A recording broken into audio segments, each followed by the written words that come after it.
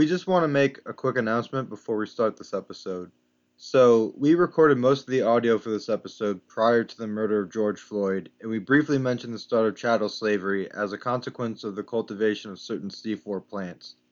We debated whether or not to make a broader statement condemning slavery, but we wanted to try to remain a science focused podcast without trying to make any political stands. Due to the civil unrest going on globally, we decided that staying silent would make us complicit, so we want to state unequivocally that we stand in support of the Black Lives Matter movement. We also condemn any type of discrimination based off race, ethnicity, gender, sexual orientation, or religion. Just because there are injustices in the past does not mean we can turn a blind eye towards them now and allow them to continue to echo during our times. Welcome to Walls and Wheat Podcast.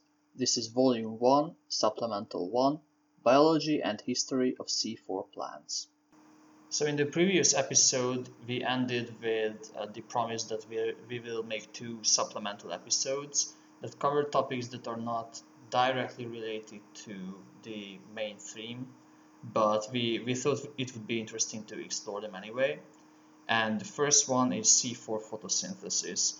So, in order to get a better understanding of what this is, I think first we should do a general introduction into the most common form of carbon fixation, which is the so-called C3 photosynthesis. And if we explore that, then we can go into the differences between the two of them. So, what should we know about the basics of carbon fixation? Yeah, so first, before I kind of get into the basics of it, I want to define a few terms first of all.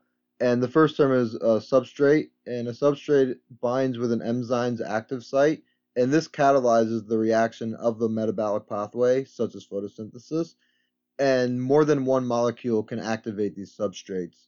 And then the second definition is enzyme, and an enzyme is a protein that acts as a catalyst, and a catalyst is something that reduces the amount of energy needed for a reaction to take place. So these are very helpful in lowering reaction energy and making reactions a bit more energy efficient. So now I want to get into a bit, like you said, overview of C3 photosynthesis because yeah, you can't really compare two things without knowing what they both are. So I want to talk about the carbon fixation step of photosynthesis, and this is when carbon is acquired when RUBP, which is the substrate that reacts with CO2, it's catalyzed by an enzyme called rubisco through carboxylation. And carboxylation is when a carbon group is added to another molecule. So when RUBP reacts with CO2, it forms PGA, and PGA is an intermediate compound that is then turned to G3P, which is the precursor to many sugars such as glucose and sucrose, which are the main sources of energy for plants. Yeah, so without all the names of these compounds, what basically happens is you take a molecule with five carbon atoms and you add a CO2, so one singular carbon atom, and turn it into an intermediate molecule that has six carbon atoms, and it kind of falls or splits into two molecules that each contain three carbon atoms. And the name Rubisco is actually an abbreviation, and the last two letters imply that it has a dual function. So the C and O part in Rubisco are short for carboxylase oxygenase. So that implies that the enzyme has a secondary function, oxygenation. Can you describe what this secondary function is and what are its implications? Yeah, exactly. So that was a good overview to summarize. And yeah, exactly. So Rubisco has two different functions. Like I said before, enzymes can bind to two different molecules. So Rubisco also catalyzes the second reaction of oxygenation, as you implied, of RUBP, which produces phosphoglycolate, which is an inhibitor of certain enzyme activity that are involved in carbon fixation. And this is a problem because oxygenation is a wasteful step from the plant's perspective, since Rubisco uses the active sites that would other be used for carboxylation, and oxygenation also consumes the RUBP, and the recovery of the carbon atom in this phosphoglycolate consumes ATP or energy and releases previously fixed CO2. So basically, what this means is instead of being able to do another round of carboxylation and produce sugars, the plant is instead going through a process in which they have to acquire or in which they require more energy to break up the intermediate compound that's actually detrimental to photosynthesis. And as if that wasn't bad enough, it also releases CO2 that was already fixed. So you're working backwards on the process that you already did through carboxylation. But this may have been an inevitable reaction due to the similarities in the reaction sequence of oxygenation and carboxylation of RUBP. And so it might seem like this oxygenation is like a design flaw in plants that decreases the ability of Rubisco performance under a specific set of conditions. And when the Earth first was forming, these conditions weren't there. But if these specific conditions arose and they were persistent enough, then they would be enough to necessitate an alternative photosynthetic pathway evolving. Yeah, exactly. So as you mentioned, uh, carbon dioxide and oxygen levels were very different when photosynthesis evolved. So the first photosynthetic organisms evolved around 3 billion years ago in an aquatic environment with high atmospheric CO2 levels and virtually no oxygen levels. And they used CO2 in a water soluble form, so in a form of bicarbonate or hydrocarbonate ions.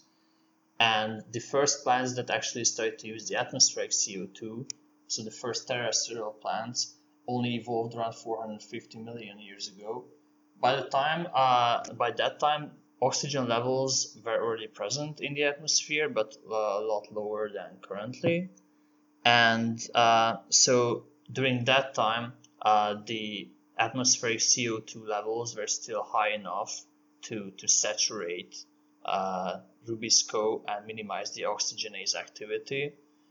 But this dynamic was very slowly but gradually changing. When did the oxygen levels rise to a certain threshold when it actually started to impact the photosynthetic capacity of Rubisco massively? So about 50 million years ago or so was when the O2 levels rose to this not necessarily critical threshold, but they rose to a point where um, CO2 intake had to become more efficient, or else if the change in the environment persisted, then photosynthesis would become less and less effective.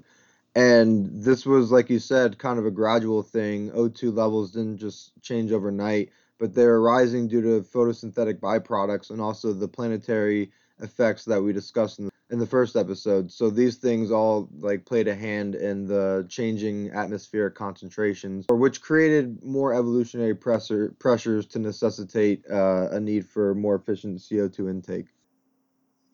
So you mentioned that plants started to feel this, so to say. So it started to affect plants around 50 million years ago.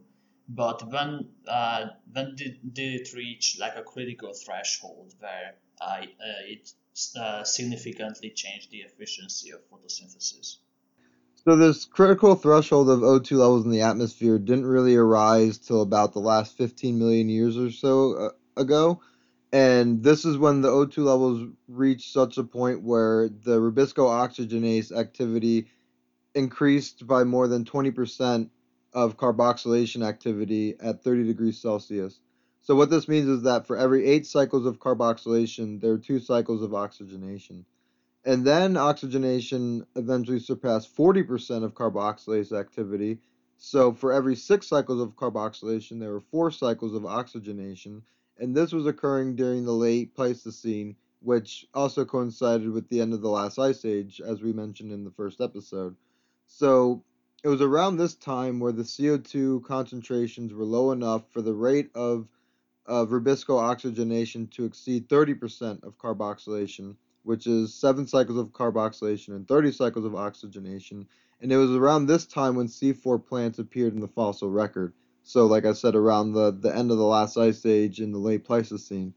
And what C4 photosynthesis means is basically that the primary product of carbon fixation is a molecule with four carbon atoms instead of one with three carbon atoms that are seen in C3 photosynthesis. It's interesting that you mentioned the photosynthetic efficiency of Rubisco, and just to put it into perspective, currently, so in our modern day and age in 2020, the ratio of carboxylation to oxygenation in C3 plants is around 3 to 1, or like 75% and 25%. So if we compare that to the levels that were present during the Pleistocene, which is like 70-30 or even 60-40, then it's clear that the efficiency of the enzyme at the time was, let's say, god awful, and this provided sufficient evolutionary pressure or population pressure on plant populations to evolve some sort of new, more efficient carbon fixing system. But can you explain what were the steps that were necessary for the plants to evolve such new systems? So, yeah, in order to overcome the dilemma of Rubisco and its oxygenation activity, which led to, as you put it, a god awful carbon fixation efficiency during the late Pleistocene, in terrestrial environments, there are pretty much two primary requirements that had to be met. And this first requirement is that Rubisco is localized within a diffusion barrier that regulates the diffusion of CO2. So this means that if the concentration inside this area of CO2 gets to a certain point, it won't start to diffuse out to the less concentrated area. So that was the first most important thing. Because without this, any attempts to sequester the CO2 would lead to this escape due to the difference in the concentration levels. And this was called bundle sheets, and these are the areas in which Rubisco first started to be localized. So then the second requirement is now that you have Rubisco localized and you have it in an area with a diffusion barrier, so you don't have to worry about the loss of CO2, the next step is to develop a transport system to bring the CO2 into these bundle sheets where you've now localized Rubisco. So this sounds like a brand new system where you concentrate the photosynthetic cells in these tiny closed off areas, and you also evolve a new system that helps to basically pump all the CO2 into that location. So does this system evolve completely? Was this like a completely novel secondary system, or was it built on top of like pre-existing structures or pathways that the plants already had?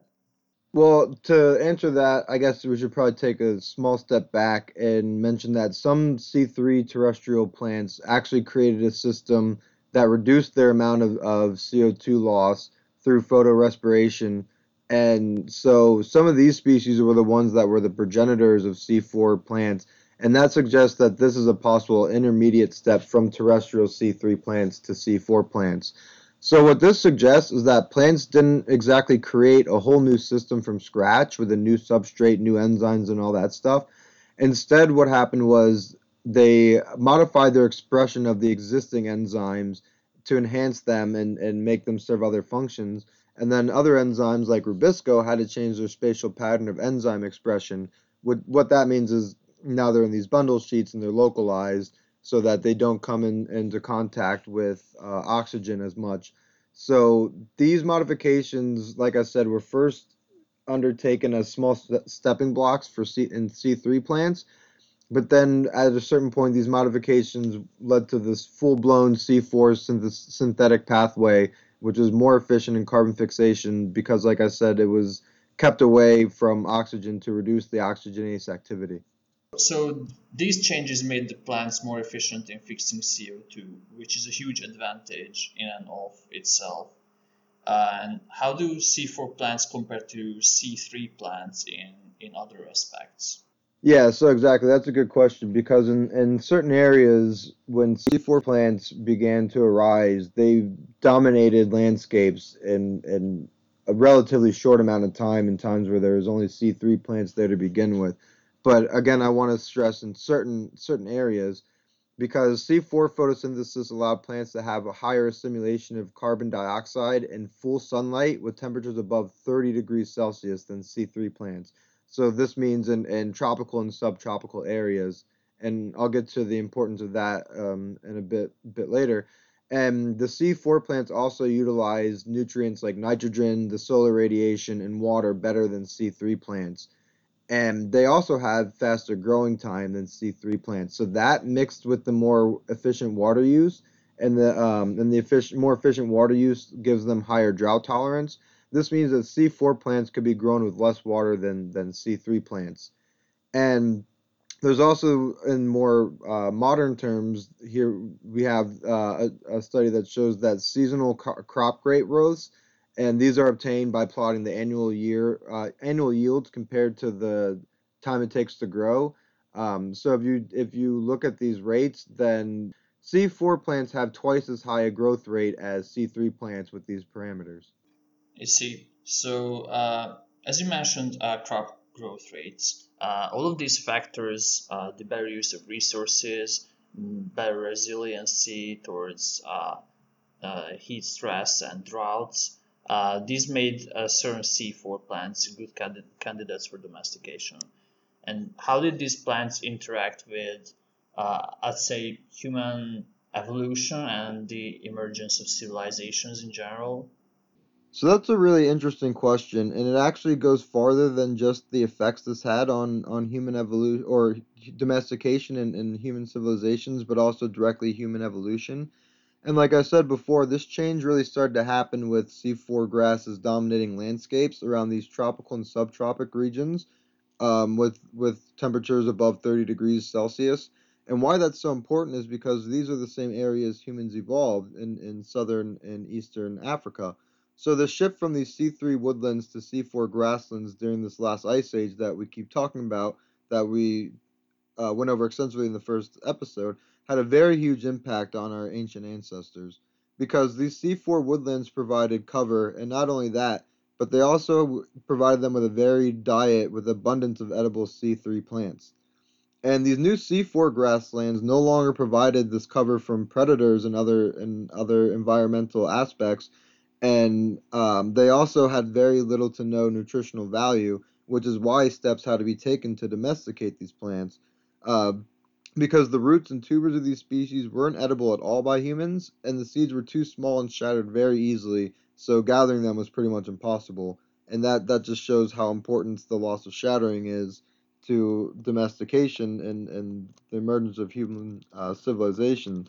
So, as a result, humans had to shift their diet towards eating herbivores during this period, during the end of this last ice age, because these herbivores evolved to be able to eat the C4 plants and process the energy from them. So, humans had to shift their diet, and they also had to be more alert for predators because they're now living in more wide open spaces. So, considering that we're still actively using C4 plants in many aspects of life, I think it's interesting to explore the more recent effects of C4 plants on modern humans. What have been the more lasting effects that we still see today? Yeah, exactly. So C4 plants not only contributed to a lot of things in terms of human evolutionary history, but they've also had a huge impact in terms of modern human history because C4 plants are major contributors of food production for modern humans, not only in industrialized but also in developing nations. And the success and expansion of major civilizations was made possible through the exploitation of C4 plants. So before European invasion of the Americas, maize was the main component that allowed for the rise of these early Mesoamerican city-states and empires. So without the fast-growing time of C4 plants and their abundance and resistance to drought and their ability to grow and dominate landscapes, we probably wouldn't have had these huge civilizations as soon as we did, nor would they have gotten as big as they did without C4 plants. So not only do C4 crops affect the diet of the modern humans, and not only does it give us our ability for population expansion, it also has a huge impact on society and large-reaching social impacts as well. One example of this was the rise of sugarcane in the Caribbean islands in the 1600s. which provided Europe with a relatively cheap sugar. And not only did this alter the diets of the humans, but it also altered their social customs and the economies of Western Europe. And also, that obviously had an impact around the globe. Yeah, and obviously it also heavily affected the regions where these plantations were established. Yeah, it had a huge impact on these regions that we can still see today and that these areas still struggle with today. And most of the information from this episode was gotten from the book C4 Plant Biology by Rowan F. Sage. And if you're interested in the topic that we discussed in this episode, then I highly recommend checking this book out because it is a very engaging read about all the stuff we talked about and goes into way more detail. But the reason I bring that up is because he had this quote: "To grow the cane, large numbers of Africans were kidnapped and sold into slavery in the Caribbean, contributing in large part to the social matrix characteristic of the region today." The reason why I bring up this quote is because while yes, C4 plants have helped human civilizations grow and has helped with our population growth and a lot of the progress we've seen in humanity, it has also brought about some of the darkest parts of humanity.